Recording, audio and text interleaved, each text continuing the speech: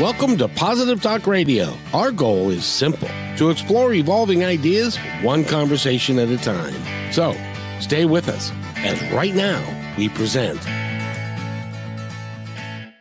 Were you ever tipped as an employee? Did that ever feed into your livelihood and your ability to make a living? And without tips, you would have got I remember when I was a waiter and I got paid $1.90 an hour. And I depended upon tips, and without those tips, I would have starved to death. Unfortunately, I didn't do that. The gal that we have today, her name is Barbara Sloan. She is an author. She is a construction company owner.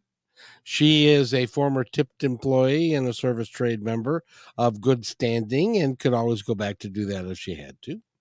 I'm sure doesn't have to, because she now does construction work for the hoity-toity among us who say, yes, my apartment in New York City is worth $5 million, but I want to renovate it anyway.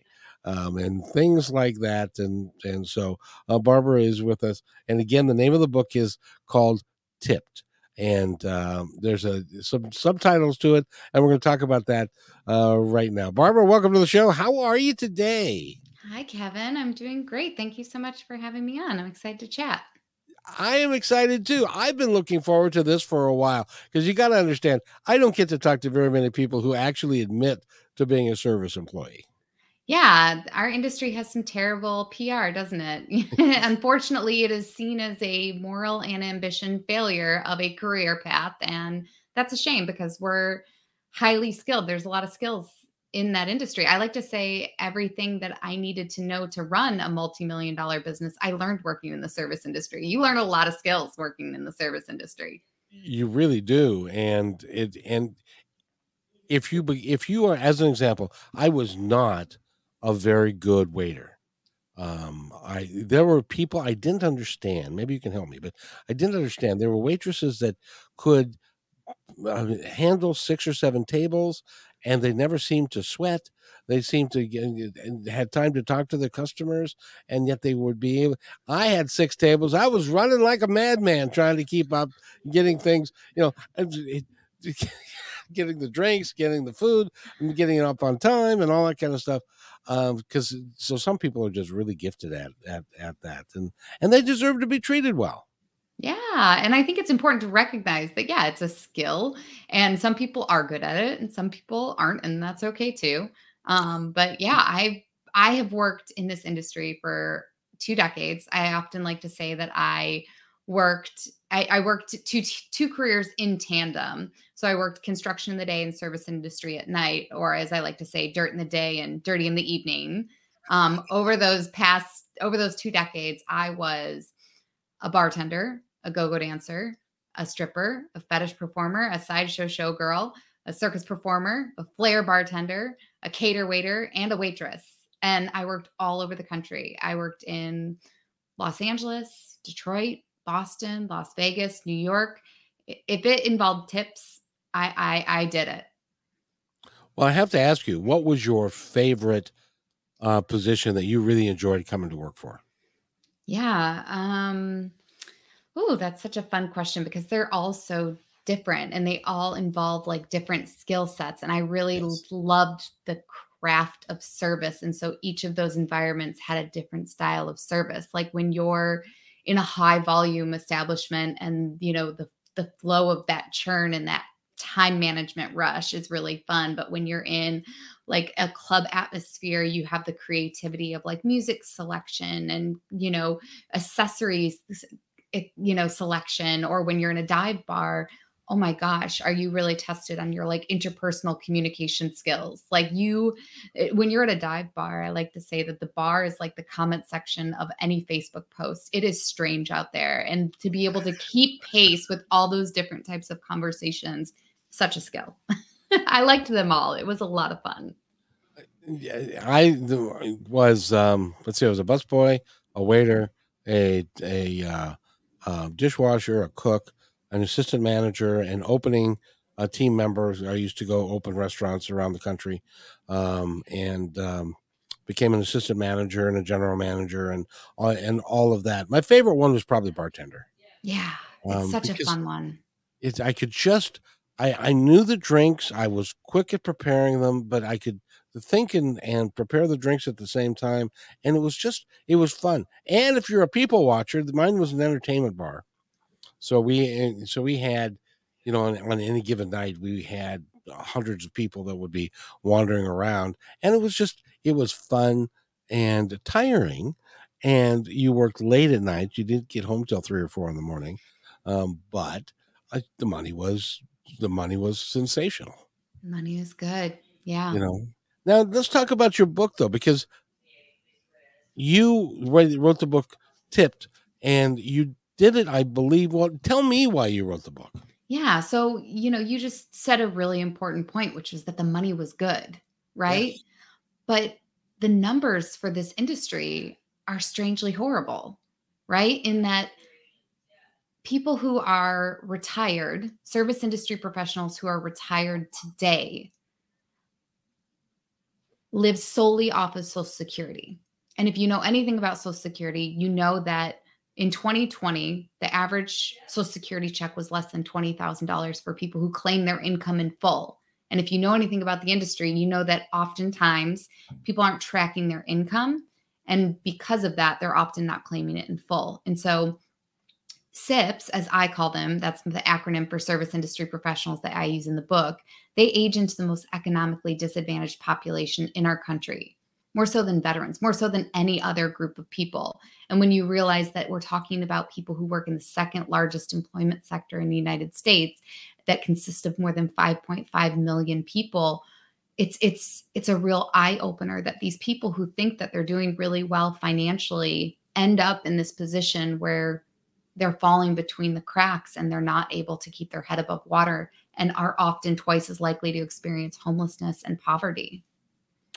I remember when I was the bartender, there was our head bartender. His name was Bill, and he was in his mid 40s. He'd been a bartender. He was a professional football player for a little bit of time. He had a cup of coffee um, with one of the pro teams, but he was a bartender the rest of the time. So I was looking at him, and he was in his mid 40s, and his knees were starting to go, and his back was starting to go. It is a very physically demanding profession at whatever level that you're doing it, because you're always on your feet, you're always moving around, you're always trying to hustle to get what you need to get done. And as you age up into it, it becomes really a lot more difficult to do what you used to be able to do. And so if you haven't prepared financially for that eventuality, which is going to happen sooner or later to everybody, Yep. um, then you're doing yourself a disservice. And to your point about the tip thing, it was great. When I was a bartender, I went home and I had a wad of cash in my pocket that was sizable. And so I would come home if I was like working the day, and my wife and we'd go to the grocery store, and we didn't care how much it cost. We didn't look at the expenses. We didn't have any kind of a budget. Who needed a budget? I had a bunch of cash in my pocket. Absolutely. Absolutely. Yeah. And so it was that distinction between how wealthy people felt versus how much wealth this industry was able to build that kind of like set me down this road. I'd say there was like a pivotal moment for me kind of in 2013. I moved to New York City with my wife. We had like $700 in our pocket. I got two jobs. The first job that I got was working nights at a bar called Coyote Ugly, which if you haven't been there, it's a bar where you sing and dance on the bar. You hit your patrons, you get girls to take their bras off. It's a spicy good time. And then I was working days on Wall Street for an unregulated market. Now, this was a huge education for me because I had never worked on Wall Street. I didn't understand financial services. I didn't understand the markets. I didn't understand predatory lending. I it was a huge eye opener for me. And so it was like a few months in after I saw our third trader get shipped off to rehab where I was like, oh, this is very toxic. I'm going back to bars and construction because that is like a way safer place for me. And so I got a job working for the construction company that I now own. And I was hired to manage the finances and run an HR department. I had no idea what HR was. No clue. I had never had HR before. So I didn't know what a 401k was. I didn't know what a pay time off policy was. I had had health insurance maybe once. And this was sort of a big aha moment where I was like, oh, it's these financial safety nets, these employer provided safety nets, and this mindset of my very wealthy clients who I was talking to about mindset and trade offs and budgets and things like that. And I was like, it's these systems and mindset that the people in the service industry don't have. And it's the reason why they're not building wealth. And so I started deep diving personal finance, reading everything I could get my hands on, and everything that I came across. I mean, I'm talking 10,000 hours of listening to audiobooks and podcasts and reading dozens and dozens of personal finance books. And over again, I just heard the same recycled advice of like, get the 401k match from your employer, negotiate your salary, budget based off of your income, all of this advice that never didn't apply to people in our industry. No. And it was like, oh, not only are we left out of this employer benefits and we're left out of this mindset stuff and financial literacy, but we're also left out of the conversation. And I had a lot of imposter syndrome. I was just like, it can't be me. I have no college degree. I have no credentials. I have no language, no resources, no platform. It cannot be me. But I'm just like, somebody has to start this conversation. Someone has to start talking to these people about personal finance and how they can better their own situation. And I listened to a great podcast where they were just sort of like, write the book you wish you had had. And I was like, well, I can at least do that, because a big part of the reason that I didn't want to write the book was because I was like, if I can't help the most vulnerable people, which you can't, you can't budget your way out of poverty. And so for me, I was like, oh, if I can't help the people who are the worst off, then I'm going to help nobody. And that was just the wrong mindset. So anyway, I got over my imposter syndrome. I started working on this book, and yeah, it's been a big passion project for me. What's it like when you are running a construction company and an employee comes up to you and says, "I think I saw you someplace else than from here, or you're working in it." It's like, were you in Dirty Dan's? What I don't know. It's Uh, never happened in oh, 20 thank years. goodness. It's never happened. No one's ever approached me from one industry to the next. And what's interesting is that I've never been shy about talking about my other experiences. If somebody asked, or like this is all, I have employees now and all of my history is all over the internet, and I have a book about it, and it's never come up. Yeah. Now, of all the positions that you held, which one was the best tipped? Oh, interesting. Um I dancing and bartending were by far the biggest tips, but I also did like private gigs where like you would just get paid, $1,500 for doing some corporate gig where you dress in latex and spank people for photo ops, and that's like a very easy night of cash. Oh yeah. Now, did you have to have security? In a lot of the places I worked at, I had security, yeah. And so that's one of the things that people often don't understand about the industry is that the tips that you receive, you're also tipping out support staff. So it's not all just going into your pocket. You know this because you were a busboy. If you're a waitress, you're tipping out your busboy, you're tipping out your bar. If you're a dancer, you're tipping out your house, you're tipping out your security. You might tip your DJ, you might tip your bar as well. So there's a lot of cash coming in, but there's also a lot of cash going out. And all of it's pretty much unregulated. Yeah. And I think, it's just like any other business, right? A lot of businesses manage their own finances where they understand that what's coming in, they understand what's going out, and they report accordingly. In a lot of the same ways, people in the service industry are like mini entrepreneurs. They Yeah. have to manage their money just like they were an entrepreneur, right? Because you have a fluctuating income, you have a lot of expenses that you have to keep track of. And so when we talk about budgeting, in my book, we have a whole chapter on budgeting. We approach it from that perspective of like, it's not going to be as easy as it is for 9 to 5 Jason. It's going to be a little more difficult for you to manage your money than it is for him, for instance. But it makes it all the more important because what I believe is true is that financial freedom is attainable for people in this industry. you talked about coming home with all this stacks of cash, and that's the truth, is that often it's not an income problem. It's a mismanagement problem. It's a mindset problem. It's boundaries. It's, not understanding the hazards of our industry. Every industry has hazards. You're talking about, people who work in sports, right? They have hazards like getting hit when they're playing sports, or they have hazards of overtraining. But they get training on how to train for those hazards. Our industry, we're not trained on the hazards that we encounter.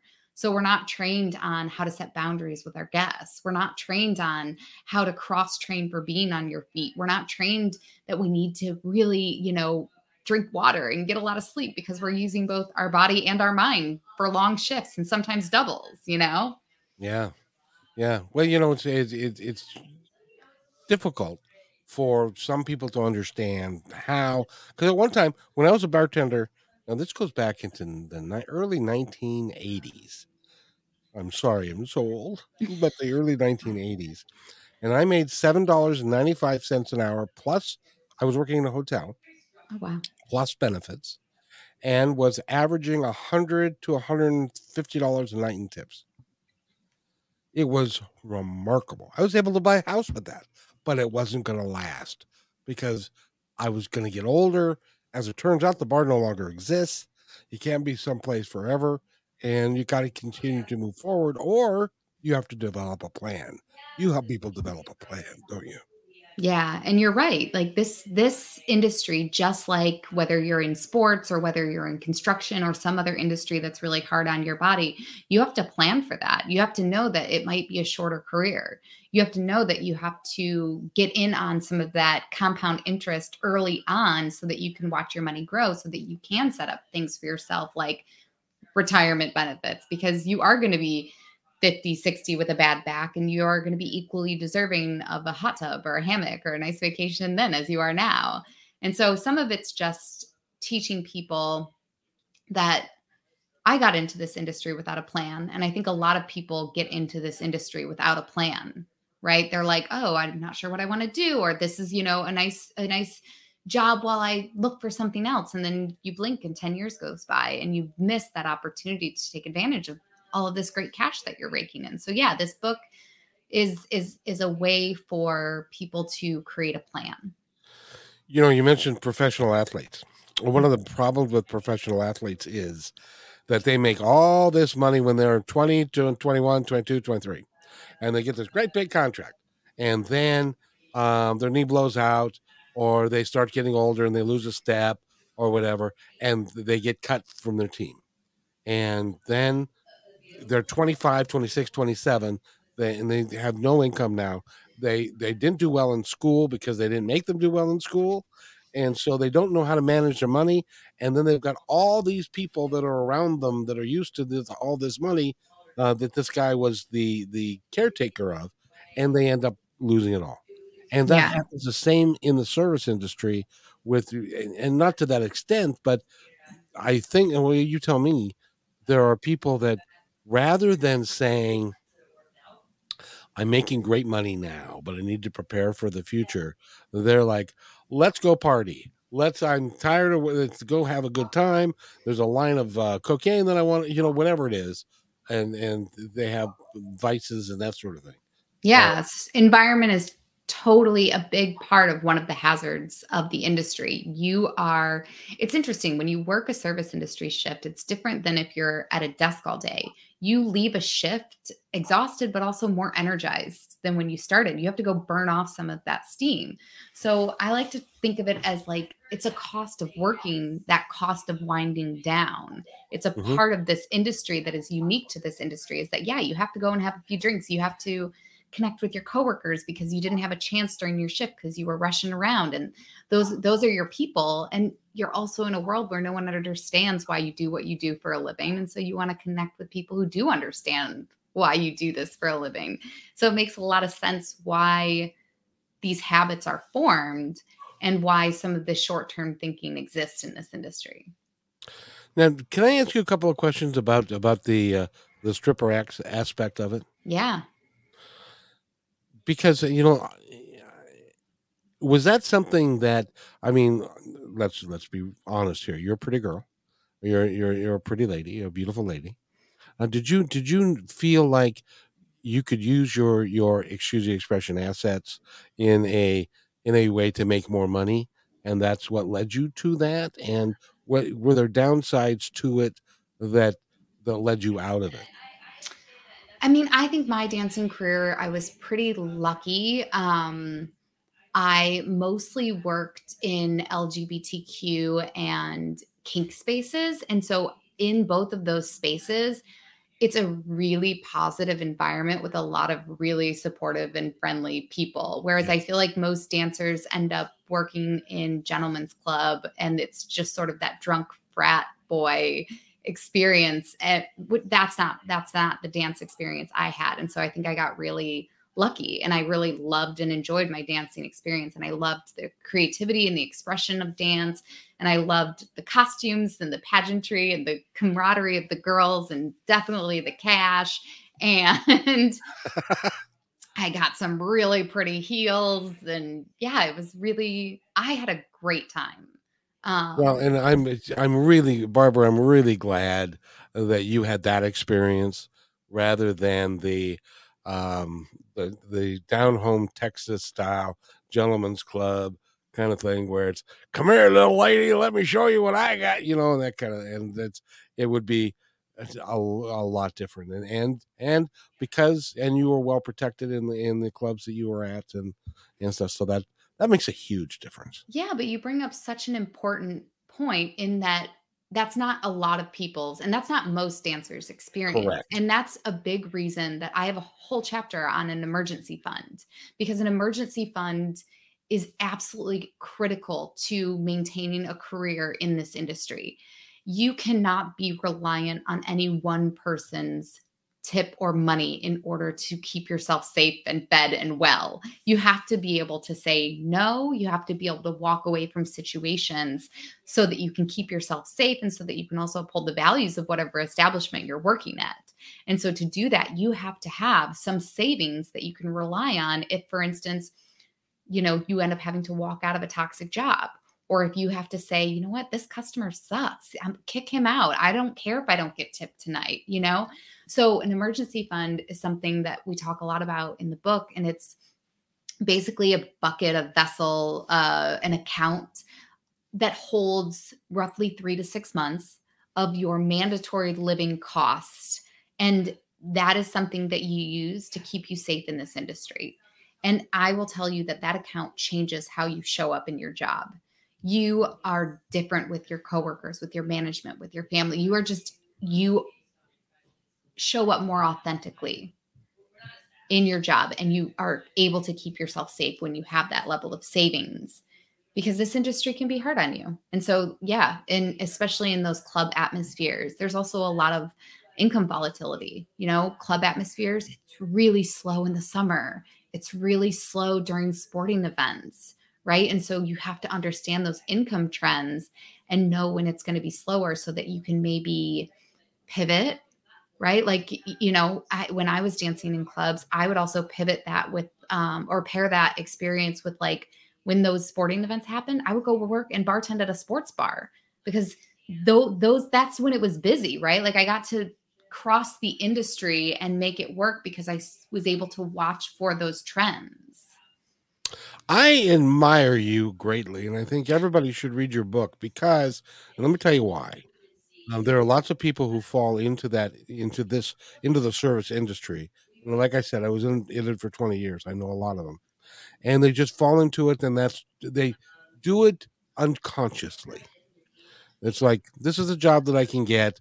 I can't do anything else really. So, and I can make better money as a waitress than I can. I made better money working 4 hours a night as a waiter than I did working 10 hours a day as a shoe salesman. Yeah. Uh, and so you make really pretty good money, but at the same time, you're right. You have to prepare a fund so that if something happens, if management changes, all of a sudden they think you go from being a good waiter to being a crappy waiter, and they bounce you, Hmm. which happens all the time. And in the state of Washington, you don't need an excuse to bounce somebody. You can just bounce them. Yeah. And so you got to have some a reserve so that you won't starve to death. And what's also interesting, I think, about wealth building in this country is that Americans build wealth in two ways. The first way is through their 401k, and the second is through their primary residence. With the 401k, people like to get to retirement and pat themselves on the back and say, oh my gosh, I have, $800,000 in my retirement account or whatever. You didn't do that. Sharon from HR asked you if you wanted to check a box on this form that automatically pulled money from your check every week. For people in the service industry, when you roll up to the bar and you're next to Jason, the 9 to 5 worker, Jason is spending what he has left over. When you roll up to the bar, you are spending what you have. That is a big distinction. You are dealing with gross numbers, he is dealing with net numbers. And so when you have to operate differently with your money than these other trades and other industry folks. And so I lost my train of thought there, but basically, Would you suggest then that everybody they set up an emergency fund, but Mhm. they also set up a tax fund so that they take X number of dollars off the top of what they made and treat it as if they were going to be declaring it as taxes. Yeah, so basically, my book takes 7 of the most popular and basic personal finance concepts, and it breaks it down and helps you recreate that benefit for yourself. And so in the investing chapter, which is my favorite chapter in the whole book because it's an analogy to being at the bar. So if you understand what it's like to be at the bar, then by the time you're done reading this chapter, you're going to understand how to invest. It talks to you about the different types of accounts that you can set up for yourself. I think most people I remembered my train of thought. We were talking about building wealth, and the biggest ways that Americans build wealth is through their 401ks. And Right. people in this industry are exempt from that. They don't have 401ks. And No. restaurants, 90% of them are operated by small mom and pop businesses. They don't have the ability to hire somebody to manage an HR or a compliance plan or open up a 401k. They just can't. And so you have to be able to set these things up for yourself. And so for me, I talk through how to open up an IRA or how to set up a brokerage account for yourself and how to think about retirement when your employer's not providing those things for you. Most of the time, well, let's talk of the very basics. A lot of restaurants do not pay for benefits. Yeah, they don't have 401ks, but in addition to that, they don't have health insurance. They don't have Exactly. paid time off. They don't have an HR Sharon to walk you through any of these things. I always think it's really interesting when people are like, oh, but my state has mandatory paid time off. Like New York, for instance, has mandatory paid time off. But when you're in the industry, you don't see it cash flow wise. First of all, federally, we're still operating at $2.13 an hour. That's the federal sub minimum tipped wage, which if people don't know that, it's horrendous, right? Some states have gotten better, but there's still like over a dozen states that operate on $2.13 an hour. And so for those people, when they get a paid day off, it's $2.13 times 8 hours, right? That's $17. So you're not getting Wow, any of can you imagine what we could spend with $17? Wow. right, but then you don't even see that because there's forced claiming, which means that it's completely eaten in taxes.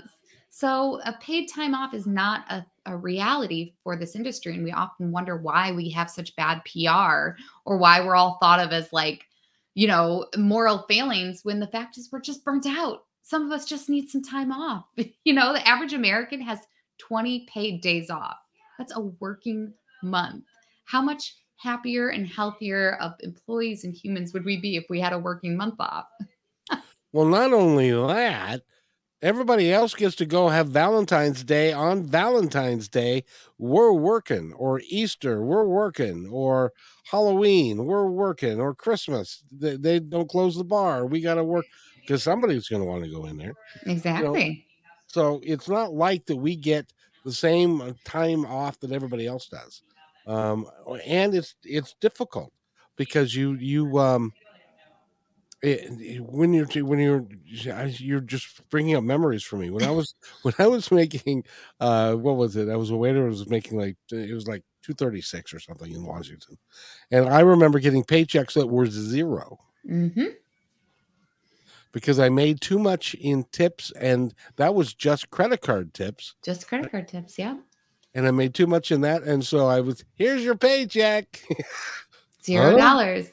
And the scary part of that is that, for a lot of us in the industry, if we're not aware of how important it is to claim our tips, then we're not getting access to things like unemployment. We're not getting access to those things like Social Security. We're not getting access to that second piece of wealth building, which is real estate. So if we're not claiming our tips, then we're not going to be able to get traditional lending at non predatory rates. So, for instance, if you wanted to buy a home, most people need at least 2 to 3 years of their income claimed in full in order to qualify for Yep. non-predatory rates for a mortgage. And so as an industry, we're often excluded from real estate as well. It's insane. And so people would say, gee whiz, that sounds awful. Why would you do that job? I loved it. I love taking care of people. I love serving people. It was just it was a great time for me. What happened for me though was I recognized that when I was looking at my head bartender that was 45 years old and could, he'd reach down to pick up a beer from the lower shelf, and he had trouble standing up, and I said, that's not going to be me. And so I went into management. But I had been able to I could do every job in the restaurant, but I went into management, and that ended up being good for me. But there are people that don't do that and don't feel like they can do that. And so they feel like they're stuck in the trades, and they've got to take care of themselves. Get the book Tipped. Barbara Sloan is the author, because I'm telling you, and even if you're a doorman or A taxi driver, a yeah, hairstylist, if you do anything for tips, all of this stuff is so important. We I think for a lot of us, we make the wrong trade-offs, especially if we're in the restaurant, bar, and club side of things. We'll say to ourselves, would I rather go out or would I rather not go out? Well, we'd rather go out, of right? course. But but when we start to track our income and we realize the potential it has, oh my God, I earned $60,000. That means I spent $60,000. That means I don't have anything to show for that $60,000. Then you can start to make more intentional choices. Like, would I rather have spent $10,000 going out to bars, clubs, and restaurants, or would I have rather maxed out my IRA, gone to Mexico, and gone out one day a week instead? Then we can start to live with a little more intentionality, and these careers can actually become careers. I'd be retired fully by now if I had done everything that was in my book starting at 20. I agree with you 100%. I had that conversation with myself. I said, there's no Mhm. way I made that kind of money. But you did. And actually, that's not even true. You made more than that. You made more than that. Absolutely. You Yeah. made lots We more than that. we lie to ourselves. Our brain has this amazing way of creating these nice little stories that work for us because we want to keep doing what we want to do. We want the dopamine of the margarita after the shift or the ease of picking up a burrito after a shift instead of cooking. Yeah, we want all those things. So we tell ourselves little lies like, oh, I probably spent like $200 a month going out, but No, you didn't. no, you didn't. Well, and it's like I would go home, and I gather up my wife, and we didn't have anything to eat. We didn't plan like going to the grocery store like normal people, like once a month or once a week, excuse me. And so we would then go to the grocery store, and then it was like, well, what do you feel like eating? I don't know. What do you feel like eating? And so every day it was a $30 bill. Yep.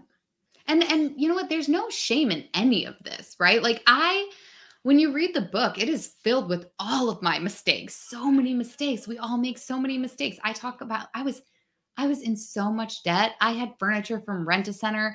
I had the library hit my credit report. Like I'm talking, I have made so many financial mistakes. There's no shame in any of that. The point is that you can operate without a plan, like so many people do, or you can put a little intentionality to it. And really, it's only a little intentionality and it can make all the difference. Did you say that the library hit your credit report? How the Yeah. hell did that happen? Yeah, I wear a badge of honor that I feel like I have truly tested the limits of the credit system in the US. Well, and and the cool thing is that you gathered enough money to be able to buy the construction company you have now. and you're not doing two jobs now, I assume.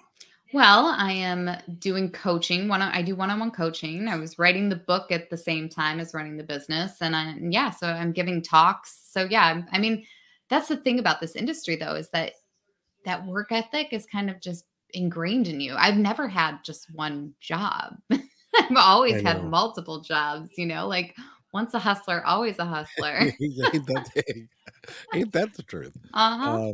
Um, congratulations on everything that you do. If somebody wants to get a hold of you to talk to you about coaching or even financial planning, which you can probably help with or do and myriad of things, how do they get a hold of you? Yeah, so you can connect with me on my website, which is tipfinance.com. I'm on all the socials at Tip Finance. You can pick up the book on Amazon. It's available in hardback, paperback, Kindle version. The book is called Tipped, and then there's a subtitle, The Life-Changing Guide to Financial Freedom for Waitresses, Bartenders, Strippers, and all other service industry professionals. And I know it sounds like it's a lot of like restriction, but the book is actually really fun, and it's chock full of like games and strategies for saving your emergency fund, and ways to make it a little bit more gamified, because it's boring. Traditional financial advice is really boring, so we had to make it a little bit more fun because this industry expects fun. Well, the people that are in it like to have fun. I know Mhm. that. Mhm. But I've had some of the best times I've ever had in the industry. So, working with some really really cool people, some really unique people as well. But it They're was the fun. best. They're absolutely the best, and that's part of the reason that I'm so passionate about helping these people, is because like we are deserved. We're deserved of a good retirement. We're deserved of all of these things, and if it can't be our generation, then maybe it can be the next generation. Well, and the key isn't part of the key. Start early. It's never too late to start, but compound interest is the seventh wonder of the world, and it works best when you start early. So, but I didn't start early, right? Like I didn't get into the game until I was in my late 30s. And there's time, and for some people who are starting in their 40s and 50s, there's time. It's never too late to improve your financial, you know, situation. I always love, and other people in the personal finance space love to talk about this janitor. He passed away like a year or two ago with $8 million in his bank account because he was incredibly frugal, but he never made more than $40,000 a year. And I know for sure there are so many people in this industry making a lot more than $40,000. And the power and potential in this industry is real if people just harness it in more intentional ways. I couldn't agree more. By the way, I don't think you're older than 38 now. You are so nice.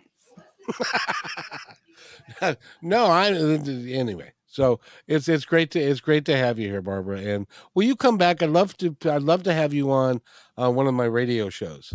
Yeah, Where I would love it. We should do a deep dive into like actually the culture of tipping. That would be so much fun. Oh, I would love to do that because it hurts my heart to this day that I was a waiter at the DoubleTree, and I had two young girls about my age, a little bit younger, and their mom were from Canada, and they used to come and they were so nice, and I made them laugh, and we always had a really good time, and they gave me $2 at the end of the because that's how Canada operates. It's just different. They are lying to you.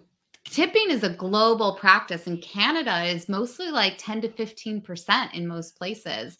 They It, were lying. they were lying to you. Basically, like Australia and China are kind of like the big ones, and few parts of Europe are the big ones. But over one third of countries globally have a tipping culture of more than 10%. It's a global practice. I also, if when we do this, I also want to talk about um, the fallacy of when people hold back their tip because they perceive it to be bad service. Yeah, I would love to go there. It's for the brave. I'll tell you that, because you can get some heat from these conversations, but it's a fun one for sure. Well, I was there was a conversation that it was on one of the web things, and it said, yeah, this waiter, and he was slow, and it took a long time, and stuff, and it was like, okay. And you said the restaurant was half full, and I said, how many waiters did they have on? How many cooks did they have on? What was going on around you? You can't you got to take that into account. And also, by the way, you'll appreciate this. Whenever I go to business dinner with somebody, and I for a long time I was a national sales manager with a major poultry company and that kind of thing, and I would take people to dinner, and if they treated the waiter or waitress rudely, or somebody that I wanted to do business with treated somebody rudely, I no longer wanted to work with them, because that's beyond the pale of people that do that. To me, it's the same thing as like disrespecting a veteran, right? Like the service Okay. industry people are like our current nation's veterans. Like they deserve our respect, and they also people need to understand this industry better and understand that it's just different than most. People need to be educated on why 10 to 15% is a minimum of what you can give somebody in this industry because of the lack of benefits, because of the sub minimum wage, because of all of these other external factors. And it's a big conversation, but I would love to come back and have that conversation with you. I think that would be a lot of fun.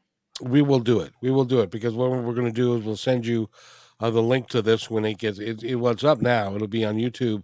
When we are done here, it'll be already on YouTube. But we'll send you the link to rebook yourself, because I'm fascinated with the subject matter. I love people who work for tips. They are some of the coolest human beings that walk the planet, and they really honestly do care They about people do. They mostly. do. And it's such a skill set. And I'm often in awe of these people, like because once you see it, you can't unsee it. And you're like, oh man, they are in the flow, they are in the zone, they are in their craft. And it's such a people don't understand that like we are experiencing an epidemic of loneliness in our society right now, and that these are the people that are often sometimes the only smile that somebody gets in a day, the only greeting that somebody says, like, hey, you're welcome here. It's the place where the cooking, the cleaning, the dishes is not your own, the place where somebody can go after a hard day. That is so important and so vital to our economies and our culture and just our humanity. And it's just it's can't be overlooked. I enjoy the industry so much more than like selling or doing any of the other things that I've done in life, because I don't have to drag your ass in here. You came voluntarily. All I have to do is facilitate your party. Mm-hmm. I've got to run, but let me tell you a real quick story. I was again another DoubleTree story. I was in the dining room, and it was 5 minutes to 10. We closed at 10. I was the only waiter on, and the hostess was there. You know where I'm going with this. Mm-hmm. And out of the bar comes this party of six, all in suits. They'd been drinking since 5, and they come up to, and the waiter and the hostess says, "Well, we're about to close," and of course the guy says, "Listen, I'm staying here. You're going to serve me here," and so they sat her down. I had to go give the cooks the bad news. Then instead of getting off at 10:05, they're getting off at 11:30, and because they had to stay through the dessert cycle and all of that. And me, the same thing. Yeah. Oh, So I walk up to the table, and I've got this attitude. It's kind of like, what do you want? Kind of like, screw this. I'm going to be here for another 2 hours. And the guy, I'll never forget this, and it taught me a valuable lesson. The guy at the head of the table said, excuse me, sir. What's your name? Kevin? Oh, Kevin. Um, I want you to know something. Now, that we can do this one of two ways.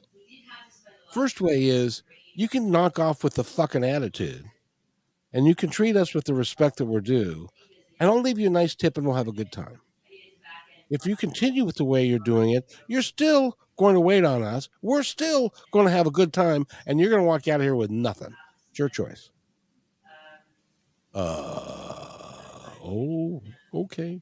So we ended up having a great time, and I got tipped really well and stuff like that. and But that's the upside, right? Is that there's no cap to how much you can earn in this industry. That's the reward of the risk versus reward in this industry. It's a beautiful lesson, and it's an important part of what makes this industry unique. Yes, and as you take care of people, and they'll take care of you. Hmm. I had a waitress who got tipped $100 by showing the guy the way to the men's room. I have some of those stories. I'm sure you do. I am sure you do. And Barbara Sloan, go to her website, which is tippedfinance.com, or and get her book, which is Tipped. And it's a go ahead and give me the The underline subtitle, yeah. The subtitle. Tip, The Life-Changing Guide to Financial Freedom for Waitresses, Bartenders, Strippers, and all other service industry professionals. But you could just type tipped book or tipped finance. You will find it on Amazon, I promise. And I thank you for doing this and being here. This has been great fun, and I look forward to doing this with you again. And if you'll wait right there, I'll be right back.